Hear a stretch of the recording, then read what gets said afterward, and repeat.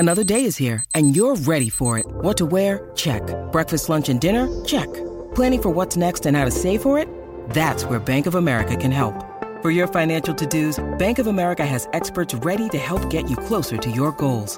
Get started at one of our local financial centers or 24/7 in our mobile banking app.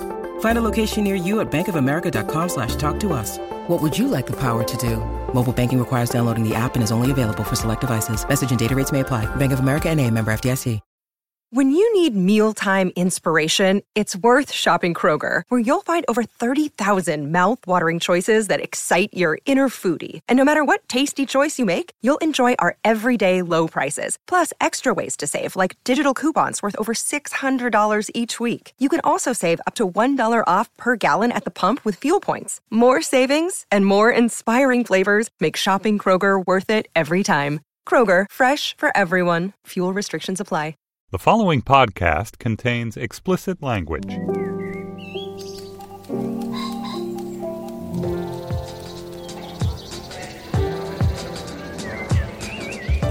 I'm Stephen Metcalf, and this is the Slate Culture Gabfest Frantic Rabbity Burst edition.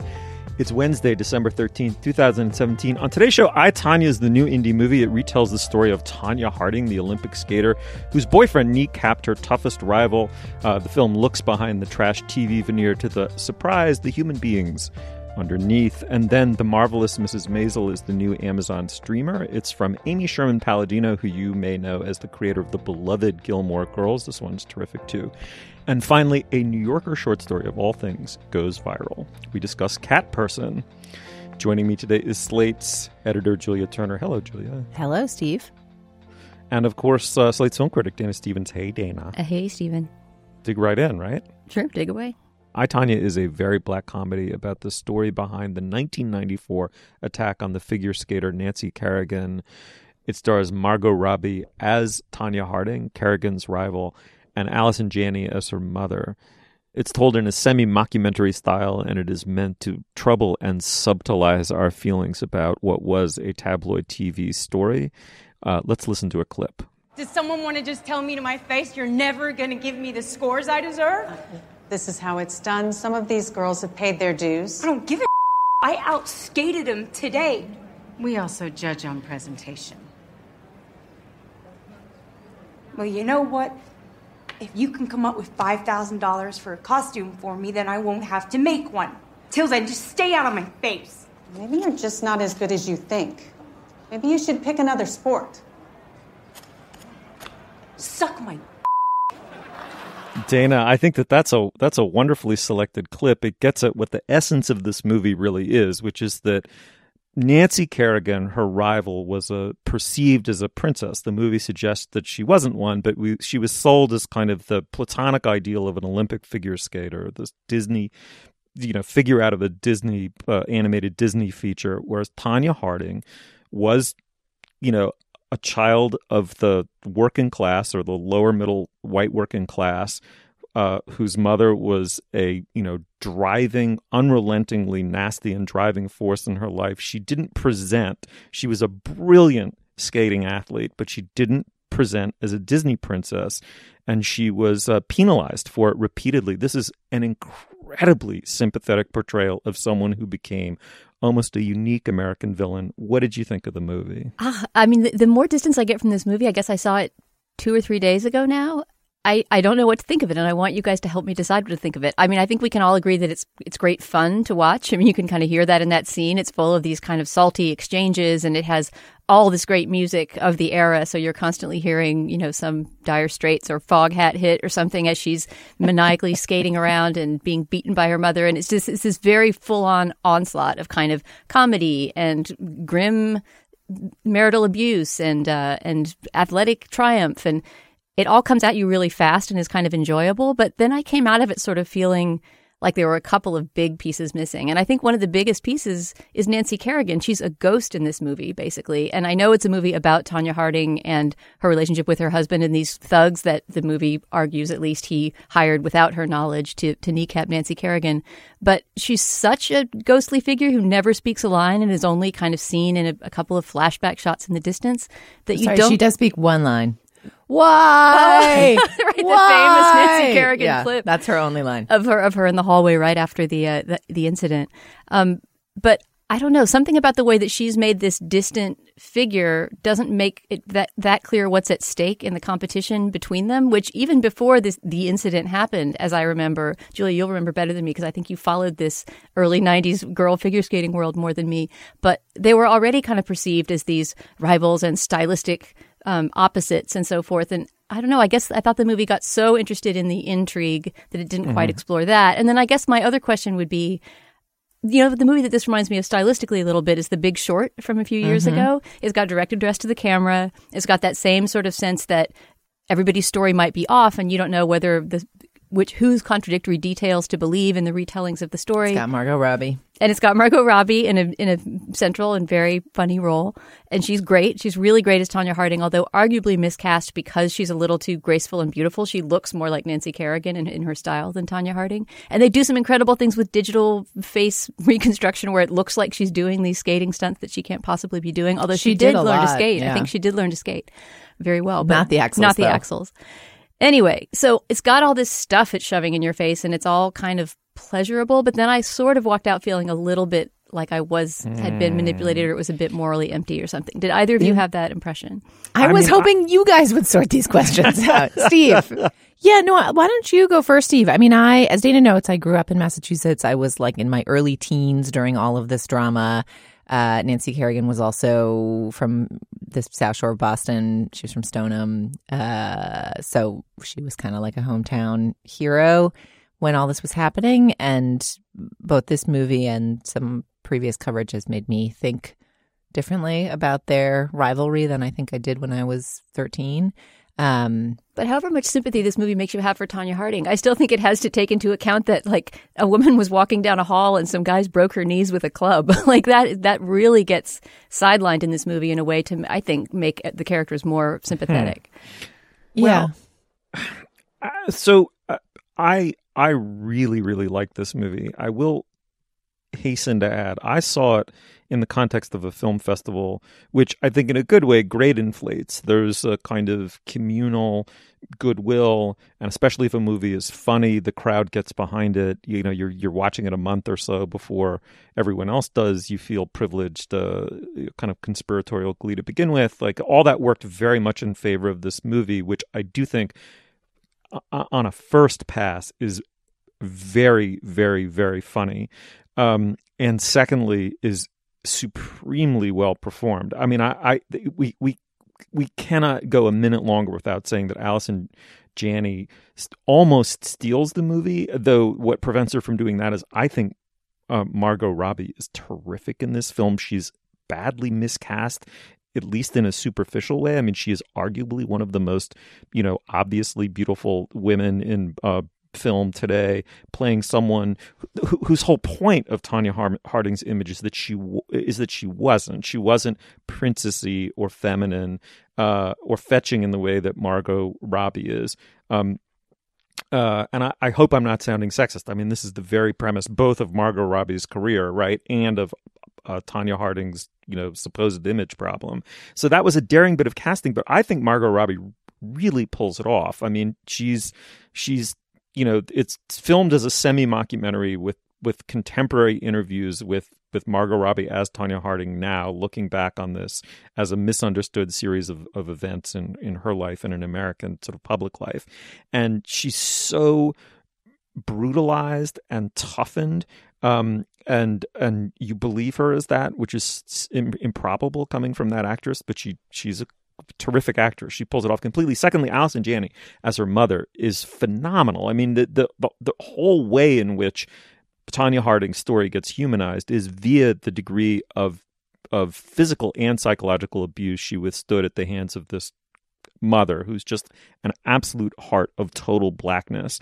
And Janney brings humor and specificity to that in a way that I think animates the whole movie. I mean, it's sort of about that more than anything, like a person who's being both made and destroyed simultaneously by a driving, but also deeply self-hating and rivalrous parent. And that that to me is a complete success. Now, the absence of Nancy Kerrigan is a really interesting thing. Like you can go either way with it, because in a way it's not meant to humanize Nancy Kerrigan. It's not meant to make the actual act itself seem less brutal or capricious or incredibly selfish and fucked up. It's just not a movie built around telling that part of the story. It's really about how people living in this rarefied, intense, scrutinized bubble end up doing something incredibly stupid, in part because some of them are really stupid, but in part because poor Tonya Harding is at the middle of this maelstrom over which she has no control. My one issue with the movie is that in emphasizing the amount of physical abuse she took from her mother and her husband, we, I think, by about halfway or 3/4 of the way through the film, become slightly wearied and a little bit almost desensitized to it. It's surely a problem of repetition. It's like a classic second act screenplay problem, that a lot of what just happens in the middle third of the movie is a little bit drawn out and repetitive, but then it gets wind in its sails for the final third, I thought. And at the end of the day, I think it's a terrific movie and is deserving the recognition that it's getting. I mean, I think the violence question, just to take that piece first, is really interesting. Like you said, Dana, this is so fun to watch. It's a movie in which this talented young athlete and woman gets like beat 6 ways to Sunday in almost every other scene. And yet, tonally, it is fun, which is... Well, a lot of times the Foghat or whatever catchy radio theme it is playing along with the beating sequences. And I'm not trying to say that, that they're romanticizing abuse or anything like that. And in fact, there's a suggestion that she kind of gives back during these sessions and that she's kind of fighting back as best she can. But yeah, an exhilarating movie about someone being beaten by their mother and husband almost every day. There's something about that leaves me feeling a little odd. Yeah, I've spent so much time since I saw this movie thinking about what my relationship was to Tonya and Nancy when I was in my early teens, and feeling really dismayed at my teen self and kind of icked out at my teen self that I didn't understand the broader, I don't know, class context, athletic context, like that someone could have the kind of upbringing that Tonya Harding had that might result in this set of events in the way that it did. I really just perceived her as like just so dumb. Like, how did it, whatever she knew, whenever she knew it, like how could she possibly have gotten mixed up in this thing that made so little sense for anybody? And I do still feel that way. And that's one of the things of growing up. You get a broader perspective of the world and you see things a little bit differently. But I also think it's worth noting that the movie, on reflection, does kind of oversimplify what the dynamic between the two of them was and what it signified if you were a big watcher of figure skating at the time. So the movie very sympathetically lays out that tragedy, that tragic side of the story. And I didn't consider that side of the story fully when I was a tween who was obsessed with these two skaters. Like, at the time, part of why my sister and I were so into Nancy Kerrigan, for one, she was from Boston, the Boston area. 2, she was tall. She was like much taller than the other skaters, which I loved. Like, that made me feel like, ooh, a tall girl makes good. Love a story like that. Number 3, in watching them skate in the early 90s, like aesthetically, Nancy Kerrigan was the outlier, not Tonya Harding. Like the prevailing, and this is a comment on costumes, but that is part of what skating is about. Like, Tonya Harding's costumes didn't seem homemade or trashy or unusual compared to what all the other girls were wearing. In my view, all of the costumes looked insane and trashy and full of like that weird nude taupe and crazy flounces, and just like the aesthetic was very 80s. And Nancy Kerrigan, through I don't know what machination, her costumes were famously designed by Vera Wang, and they were very minimalist, like the kind of Calvin Klein 90s minimalism that was on the rise at that time. She somehow adopted before the rest of the figure skaters. So she always was very tall and would wear these somewhat severe white or black costumes with very little adornment, and she looked really different, and she looked like she was presenting a different aesthetic of how to be an elegant woman, which is you could be tall, strong, and not trying to be like a puffy princess, just try to be kind of an elegant, clean, beautiful line. And that was what was appealing to me about her. The other thing is her dad was a welder. Like, she was also basically working class. I mean, I think her background was nowhere near as horrible and terrifying as Tonya Harding's was, but the story in the movie is very oversimplified in a way that also left me feeling a little strange.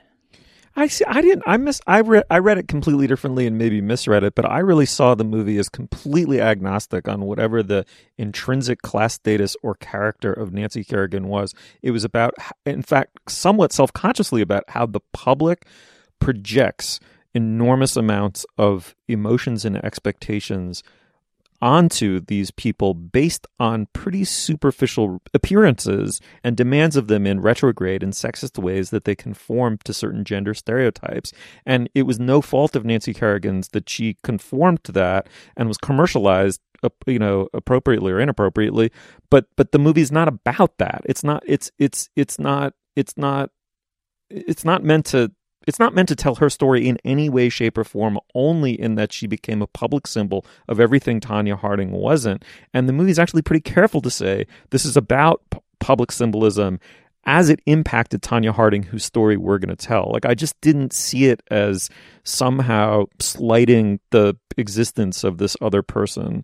It was really about how they all became props in an extremely massively oversimplified but also symbolically overloaded Punch and Judy show that ended with essentially everyone whose story we see, all of their lives completely destroyed. Yeah, I'm not saying the movie should have been twice as long because Nancy Kerrigan is from Stoneham and I liked her. I'm just saying that I think Dana's point that the movie kind of lets Tonya Harding off the hook because she was a victim of so many things. She was a victim of her upbringing, her husband, and our collective scorn once it became public what she'd done, that it doesn't really grapple in any serious way with potential culpability within that context. And and it lets the gravity of what happened off the hook, whatever her involvement in it was. I think in a way by making Nancy Kerrigan this person that you only sort of see like in the background of a TV shot once in a while, or in this basically in the movie's language, almost mockable moment of screaming why in the famous clip in the corridor. By reducing her story to only that, I mean, I don't need her to emerge as a sympathetic, well-rounded character who has an equal amount of coverage in a movie called I, Tonya. It's not I, Nancy. But the whole reason we have a movie, the whole reason we care about the Tonya Harding scandal is because some goons broke a woman's knees in a hallway. And so for that to be sort of pushed off to the side even makes the like moral center of the story seem kind of unstable. Yeah, to be clear, there's that one other scene where Tonya avers that she and Nancy Kerrigan were friends on the road and they were kind of both, party girls who enjoyed their young career together, and that just the weight of that crime, which is a crazy crime. Like, here's this other woman, whatever her background, whatever you think of her, who's been working, at least on the ice, just as hard to try to achieve whatever she can achieve. Basically, I think the movie is spinning a ton of plates, and it spins them really well. And if you're interested in this story at all, you should go see it because it's a kind of fascinating tonal piece, and it is, despite all the violence, a ton of fun to watch. All the performances are delivered with like so much relish. But I think I have the same feeling that 3 or 4 days later, all the plates kind of fall on the floor. It's been a couple of months since I saw it. I still love it. Janney is doing Nobel-worthy work in this movie. And my final word will just be that violence is such a way of life for these people, especially her mother and her husband, that doing something as grotesque as kneecapping Nancy Kerrigan for them was not beyond the pale. And that is what the movie's about. It's showing you how that could be the case. Anyway, I, Tonya, go check it out. Tell us what you thought of it. Is it apologism for goon-like behavior or a fun satire? I think it's both, probably. But anyway, moving on. All right, now's the moment in our show where we do our business. I'm sure we have some, don't we, Julia? Yeah, first up, I want to tell our listeners about a great Slate show. Most of you are probably aware of Slate's Hang Up and Listen, an incredibly unique and excellent sports show. But if you are not, if you're a newcomer to our show, if you aren't familiar with all of the great stalwarts of the Slate podcast stable, give Hang Up and Listen a try. It is the smartest conversation anywhere about sports. It's hosted by Josh Levine and Stefan Fatsis, two of the most delightful conversationalists I know. Basically, you just get to hang out with Josh Levine for an hour every week, which I strongly recommend as someone who gets to do that even more often, as someone who works with him. And it's a little bit of a format shift. They gab in the way that we gab, but they also bring in great interviews. They interviewed Mahmoud Abdul-Rauf, the NBA player who protested the national anthem decades before Colin Kaepernick. They talked to Ice Cube about his love of the Los Angeles Lakers.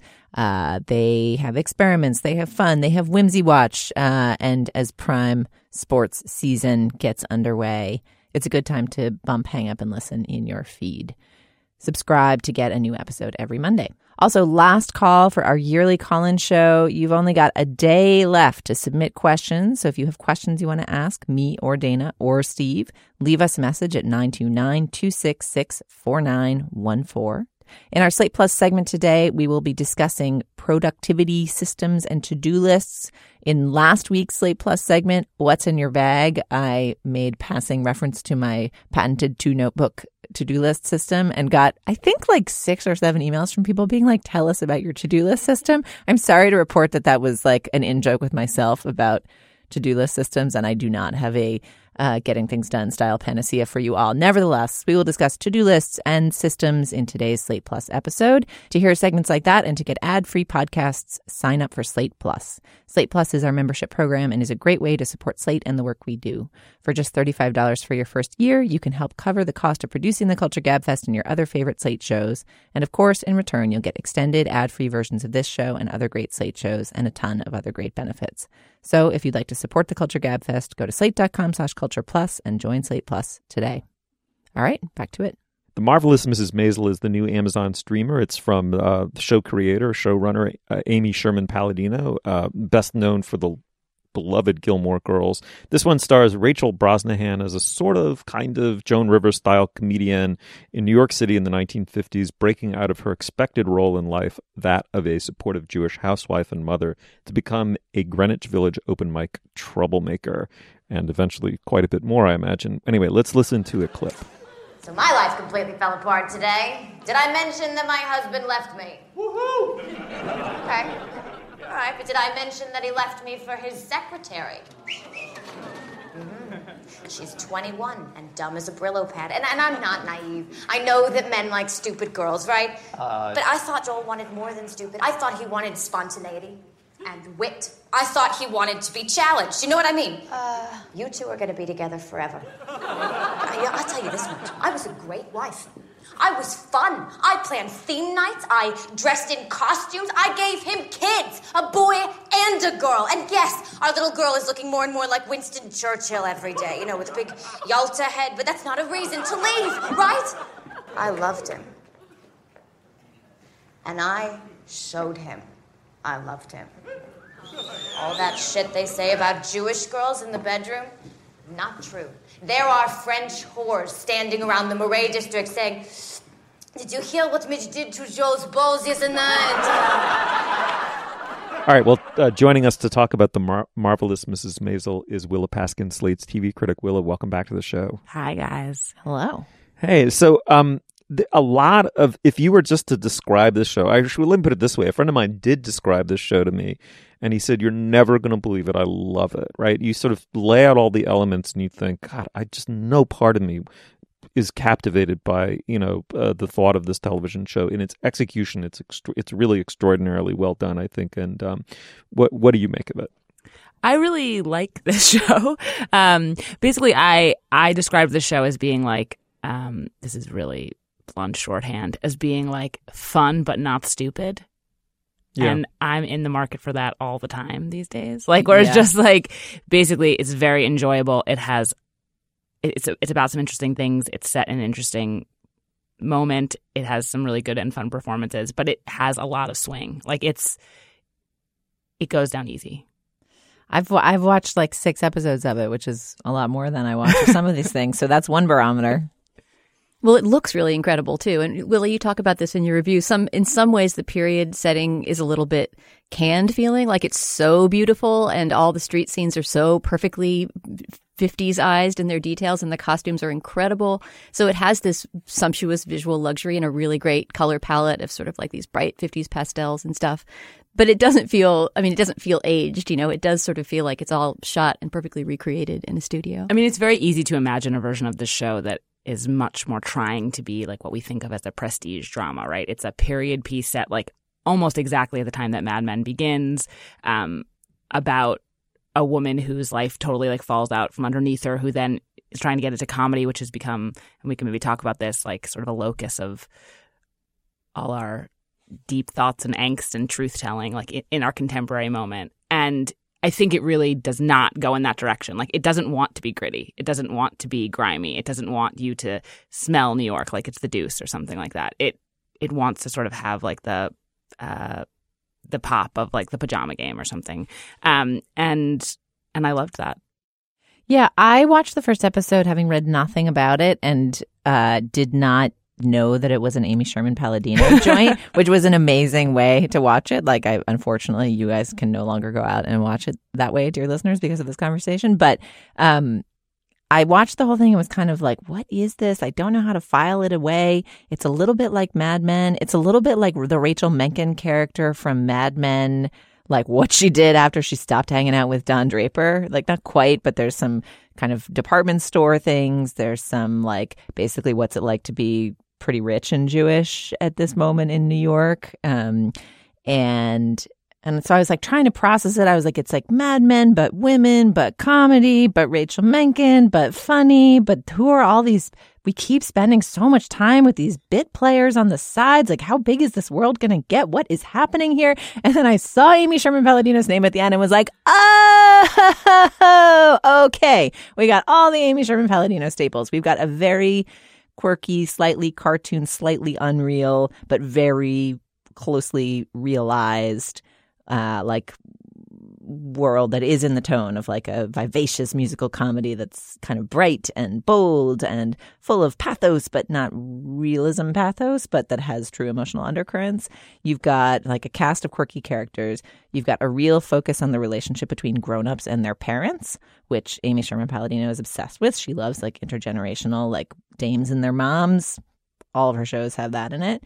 And then you've got at the core this heroine who is fast talking and funny and charming and sort of kind of narcissistic and a bit of a jerk too, but pulls it off with charm anyway, which is also at the core of most Amy Sherman Palladino shows. And the one problem I have with this is that basically this is a show that requires you to believe that a really snappy Amy Sherman Palladino monologue counts as stand-up comedy, and it like does not. Like, yeah, I agree. This is a big problem for me, is that her monologues at the mic are not that funny. Actually, there were a couple good jokes in the one that we just heard, but the idea that she is this sensation, such that, for example, the manager of this comedy club that she accidentally drunkenly performs at and gets arrested at suddenly decides it's my life's dream to manage this comedian. You don't see that kind of talent in her at the mic. And it's not because Rachel Brosnahan isn't a hugely appealing performer. She really is.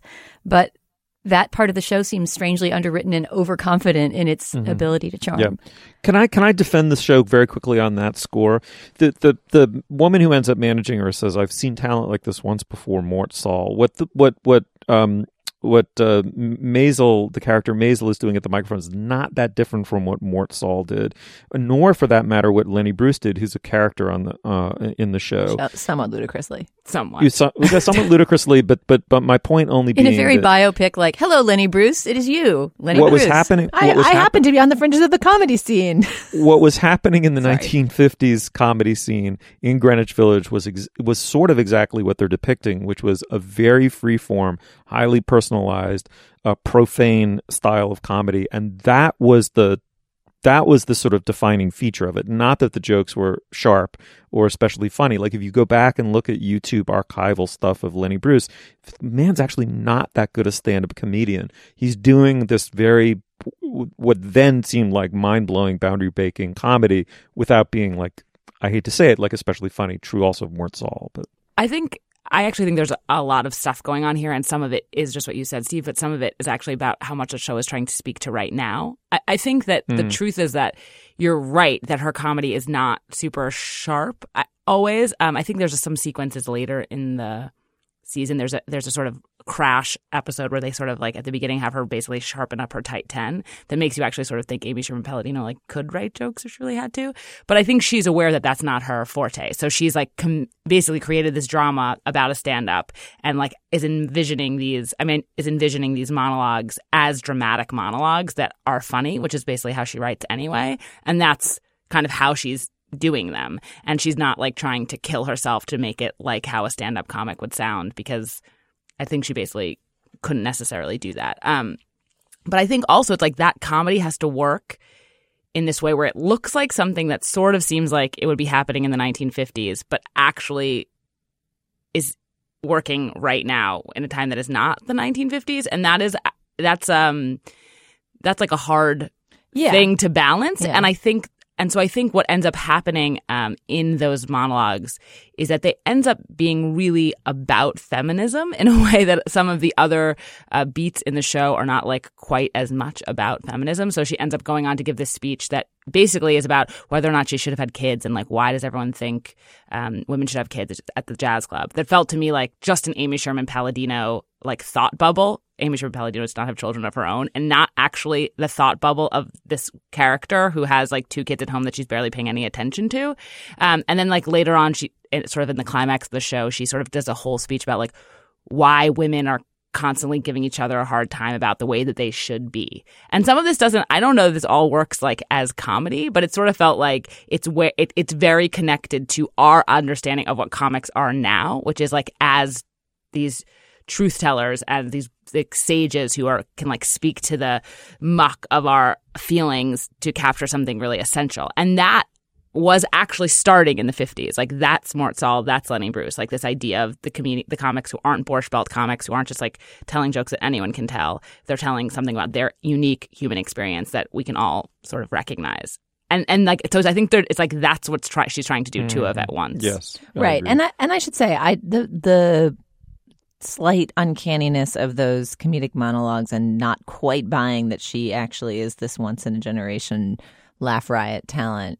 I still watch 6 episodes of the show. Like that is an incredibly difficult needle to thread, and it's basically working. But it all became much easier to swallow when I was like, right, I'm buying into this world where that is a comedic This is monologue. not a super realistic world. Yeah, you have to accept a lot of anachronism, including in the dialogue. There are constantly little things being thrown out. It is what it is, like things that nobody said. Yeah, or like talking about drama as a noun, like so much drama. And it's like, no, that doesn't make any sense. But so it doesn't have that kind of Mad Men feeling. I mean, I think in my head there's this other version of the show that's like Mad Men, but about the dawn of Joan Rivers, which would also be great. And I bet those jokes wouldn't work at all now. They'd be, or who knows, but that's sort of more... that is less of this kind of Busby Berkeley wonderland. And I mean, it is also interesting. And I think to me, like the actual biggest flaw of the show is like the sort of bubbliness of the Maisel character, the Midge character is so like Joan Rivers like came up in a hard world where like it was hard to be a stand-up comic, and she was making all these jokes about like when you're 30 and you're a single lady, like they just toss you in the garbage, you know, and like as opposed to being a man, all this stuff. And Midge Maisel has the like insane confidence of an Amy Sherman Palladino character where like it doesn't, you're like, why are you so confident? Like you are unbearable almost, except I love you. Like there's whole sequences further on in further episodes where like she's sort of she's a little scared about going on stage, so she's giving these long jokes at parties, and you're like, I'm sorry, you think it's and in the show they're like, everyone at the party just stops talking and listens to her talk for 30 minutes. Well, like really, she's that charming. What about the political rally? There's a scene where Jane Jacobs is talking in Washington Square Park about the Robert Moses Freeway and trying to save Lower New York, which she succeeded in doing, and it's this big, political rally. And for no reason, Midge just wanders in and gets invited to speak, and everyone's all spellbound. And she's like, I know nothing, but she's somehow so charming at this rally. Yes. All of this stuff is like, this is part of the buying in. And I think is a little bit like you could imagine someone doing a little more justice to like the difficulty of her life. But the thing that I sort of like about the performance that Rachel Brosnahan's performance so much is that she's only seems like a real person on stage, kind of. Like she has this fakery about her off stage that I think it's a choice where it's like she's always looking at other people to look at her. She's the person who's like smiling nicely to herself when no one's looking at her in the restaurant. Like she comes in and she like makes sure everything is always perfect. And then on stage is the only place where you suddenly are like, oh, you're like kind of drunk and you're kind of sloppy and like you're having a real thing. Like you can only be real when it is when it's this different kind of performance. That's so interesting, right? There's even a moment where it depicts her like hiding her beauty regimen from her husband, which her mother also does. That the whole, even in your most intimate space, you are performing your womanhood all the time, and that being on the stage is a way to not be performing it. It's just that then what's underneath is a charmingly charmless or charmlessly charming Amy Sherman Palladino character who's very self-entranced despite being kind of a bad person. I didn't know that Amy Sherman Palladino doesn't have her own children, but something that bothered me in this show is a really common thing to shows from a less enlightened era about kind of family life, which is that the children are complete props. And that really, really drove me crazy. I mean, literally, they're there to be quiet, right? And sort of symbolize the fact that they are children. And then occasionally they're needed to throw a tantrum to prove that children throw tantrums. But there's no sense at all that they have needs or subjectivity or that it matters how they're being affected by all of this craziness in their midst and their father leaving and they're moving in with their grandparents. And I don't know. I mean, I don't need it to be a psychologically realist portrait of her 3-year-old son. But the children as props thing needs to change for me to have much patience with this show. And I completely agree that the older generations are fantastic. And I just wanted to call out Kevin Pollak and Tony Shalhoub as the two fathers, her father and the father of her husband, Joel. They're hilarious. I mean, talk about Borscht Belt. They're just these hilarious old Jewish guys, and their scenes together are brilliant, especially the ones that take place in this beautifully rendered garment factory where the Kevin Pollak character works. I would keep watching just for those guys. All right. Well, anyway, Willa, thank you so much for coming on our show to talk about it. Always a total pleasure. Thank you. All right. Well, a very peculiar and unexpected thing has happened. A short story from the December 11th issue of the New Yorker magazine went viral in part to a tweet and a headline and a photo, but also the intrinsic quality of the story itself, which is it's a remarkable piece of short fiction. The story is Cat Person by Kristen Roupenian. And it tells the story of a brief relationship between two people, Margot, a college sophomore, and Robert, a slightly older man of indeterminate age, though we eventually find out. And it tells the story of their very short, very fragile, and very unsuccessful relationship. They begin a fragile relationship that begins in texting and ends in ... We will discuss first. Let's listen to an excerpt of the story being read by its author. He kissed her then on the lips, for real. He came for her in a kind of lunging motion and practically poured his tongue down her throat. It was a terrible kiss. Shockingly bad. Marco had trouble believing that a grown man could possibly be so bad at kissing. It seemed awful, yet it somehow also gave her that tender feeling toward him again, the sense that even though he was older than her, she knew something he didn't. When he was done kissing her, he took her hand firmly and led her to a different bar, where there were pool tables and pinball machines and sawdust on the floor, and no one checking IDs at the door. In one of the booths, she saw the grad student who'd been her English TA her freshman year. "Should I get you a vodka soda?" Robert asked, which he thought was maybe supposed to be a joke about the kind of drink college girls liked, though she'd never had a vodka soda. She actually was a little anxious about what to order. At the places she went to, they only carded people at the bar, so the kids who were 21 or had good fake IDs usually brought pitchers of PBR or Bud Light back to share with the others. She wasn't sure if those brands were ones that Robert would make fun of, so instead of specifying, she said, "I'll just have a beer." Julia, there is so much to discuss here. The intrinsic merits of the story, which strikes me as totally remarkable, the virality of it, why that happened, the fate of short fiction in an age of digital age, which everyone thought was essentially a kind of a moot question. No one really thought, to my knowledge, of how social media would interact with short fiction, but now we all suddenly are. But let's begin at the beginning, the story. What did you make of it? It's a really good story.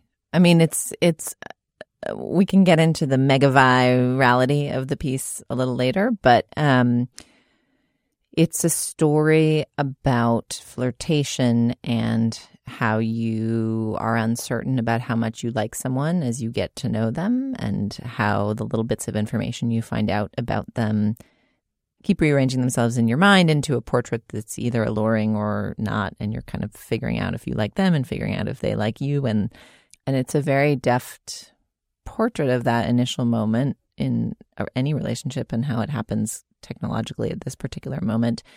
And then it evolves into a story about bad sex and why you might end up having it, and kind of gender dynamics and power and all sorts of things that are incredibly topical at the moment, which I think is part of why the story has gone mega-vi.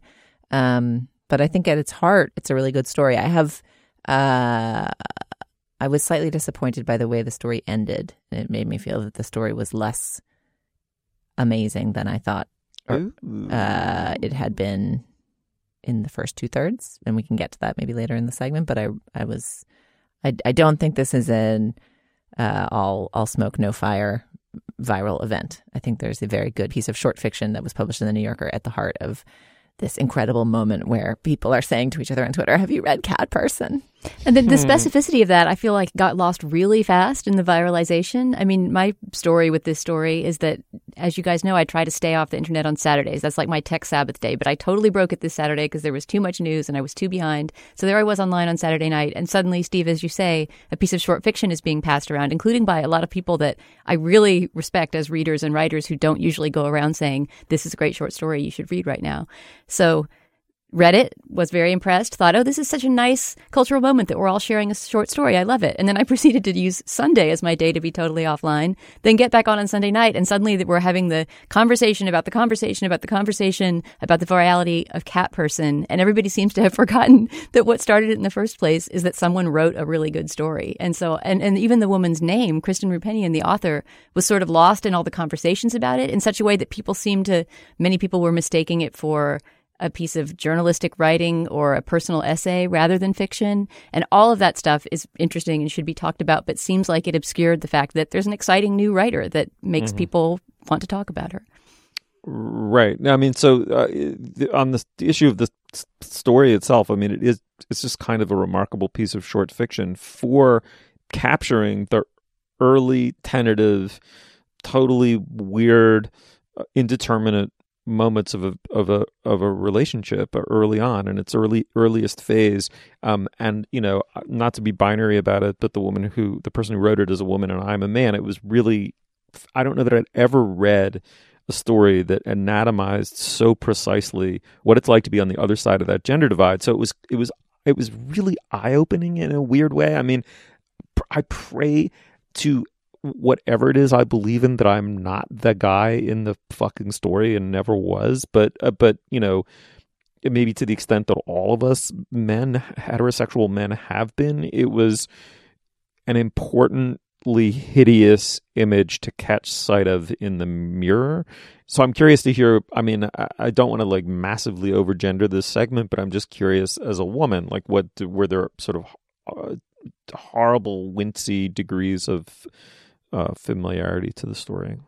Well, I mean, I think that gets at the heart of both the question of why the story went viral and some of my questions to you guys about the ending.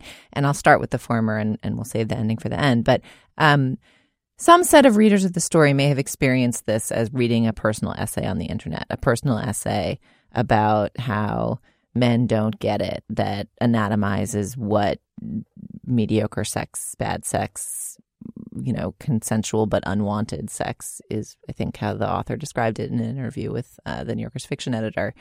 It explains the set of social forces by which you might consent to sex that is unwanted because it just seems too complicated to get yourself out of the situation where you have found yourself. Like that feels like the piece that resonated, that felt like perhaps it explained something to people who hadn't thought through those mechanics before. And I think probably more women do intuitively understand that or have found themselves in situations analogous or akin to this one. So I think some set of people may have mistaken this for a personal essay, or if not, read it as a piece of fiction, which was serving a useful social and rhetorical point of describing what the dynamics of an experience like this can be at this moment in a way that led to a lot of kind of prescriptive sharing. Like there was a set of very Tony and admirable writers and editors who were like, read this, it's a great piece of fiction. There was also a set of people who were sharing this in the mode of like, if you're a man, you've got to read this to understand how to be and how not to be today. You got to read this to really see.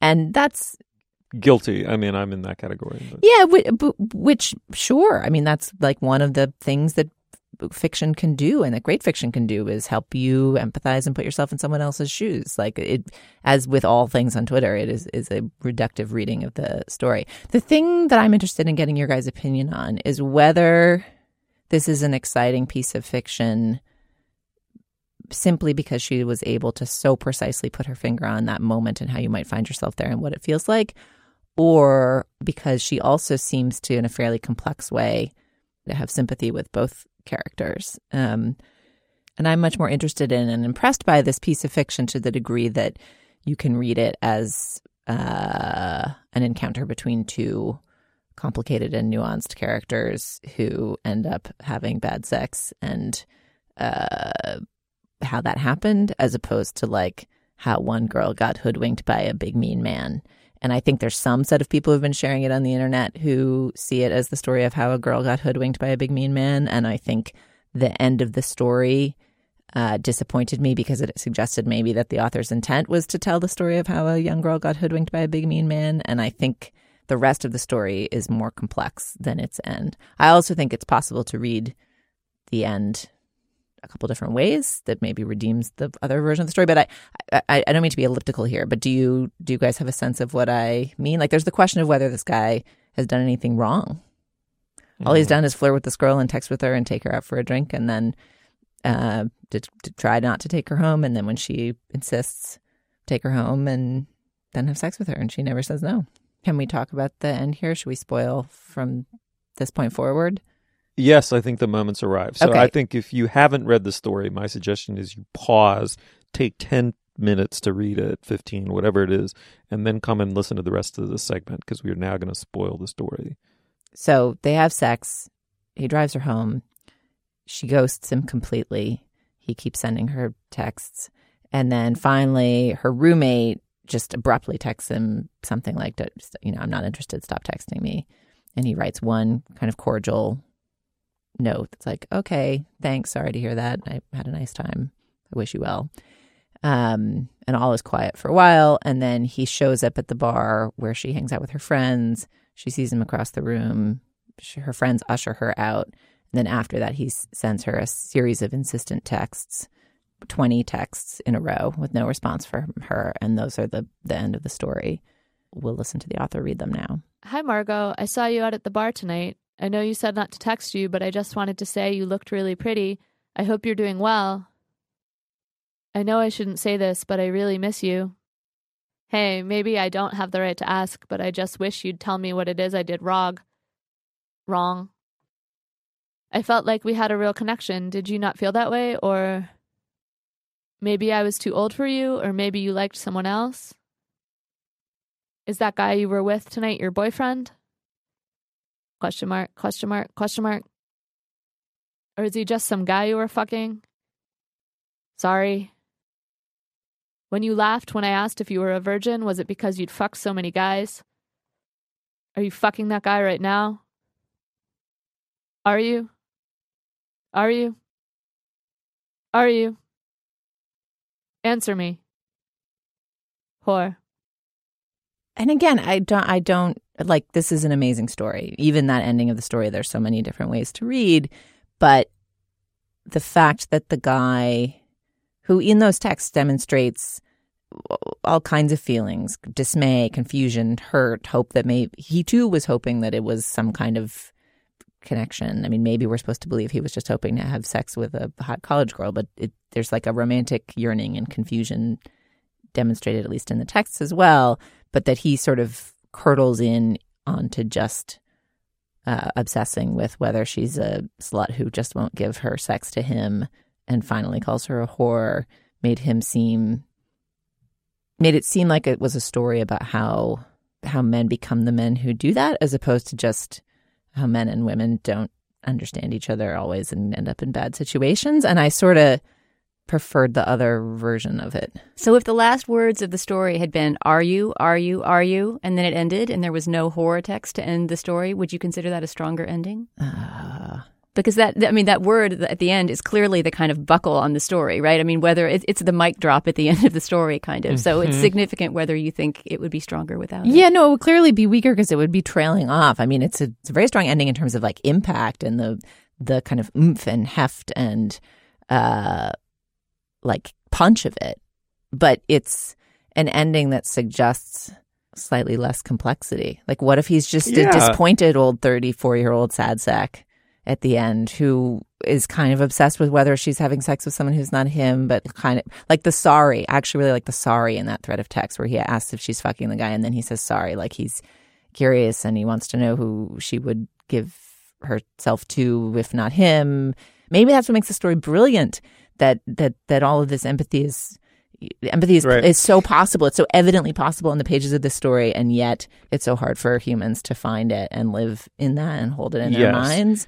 But there's a piece of me that feels like and wonders like, and frankly, the interview that Rupenian gave to the fiction editor of The New Yorker, where she basically seems to write off Robert as a bad guy more so than her story itself seems to, that makes it seem like this story may be more kind of an endorsement of that lack of empathy between the sexes or something. I mean, to me, it was not, the story is not some elaborate trick to get our heroine into this situation so that the guy's horribleness can be unmasked. I just think that's a really unfair reading of it. And if the author made it sound that way in her interview with the New Yorker editor, I mean, maybe it's just because she can express herself most clearly. She said it all in the story already, right? I mean, it's hard to reduce your story to ideas in an interview. And I think what struck people so strongly about this story, what struck me for sure, is that it has this kind of this dry and sometimes brutal humor.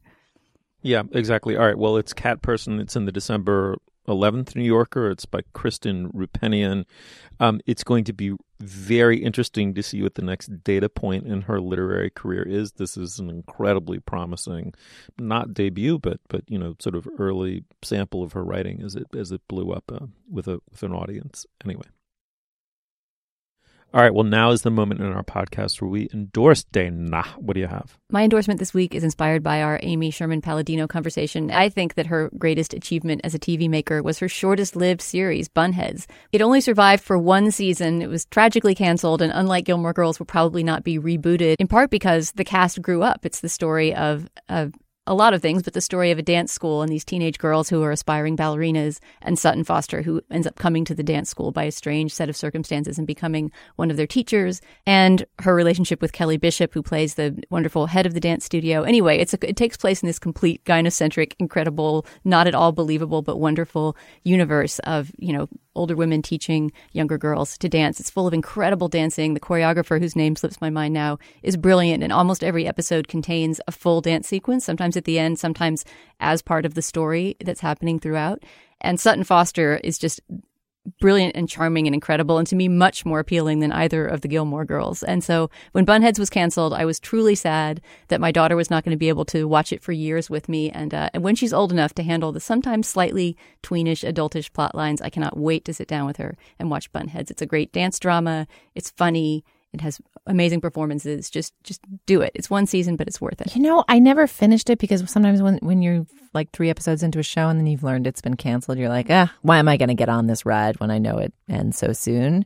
But with that ringing endorsement in mind, I'm going to go back and watch the episodes of Bunheads I never finished. I mean, the last episode is sad because you could think of it as an ending point. You could sort of think of it as an ambiguous stopping point for all of the characters, but there's so much that's still left to happen. It really feels like a show that's just entering its kind of full flower at the moment it was canceled. And so it makes you a bit sad at the end, but it's full of joy. And as for where you can find Bunheads, it is supposedly coming to Netflix. I've heard it's not there yet, but you can watch it on Amazon, on iTunes, and I believe it's available in various streaming services. All right, I'll give it a shot. Excellent. All right, Julia, what do you have? I also have a television endorsement inspired by our Marvelous Mrs. Maisel segment, and actually that spins nicely off of Dana's.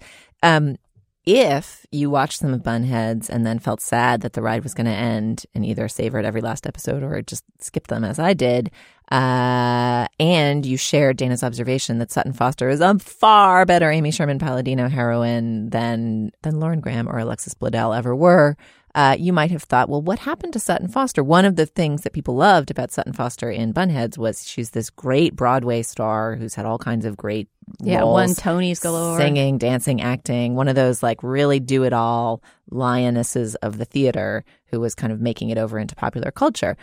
She ended up on a show called Younger, which is on some completely unrespected network. Daniel's telling me from the booth that it's TV Land. I would not have been surprised if you told me it was on We. Like it's a show that has an absurd plot construction, but it's an incredibly solid entrant in what Willa described as fun but not dumb, and sort of wanting to use TV right now for a little bit of a mental break from all of the travails of the world, but not totally insult your own intelligence. So here's the plot.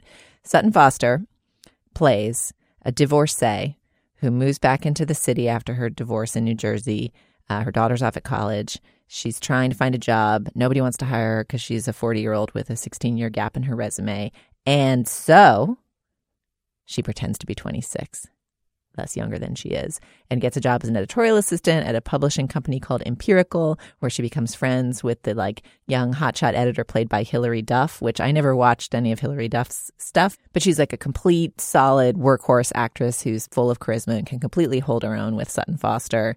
And it's just a sweet half-hour romantic farce. It's actually made by Darren Star, who's one of the Sex and the City creators. So it has this kind of snappy romance in the city pacing to it and a pretty good sense for jokes.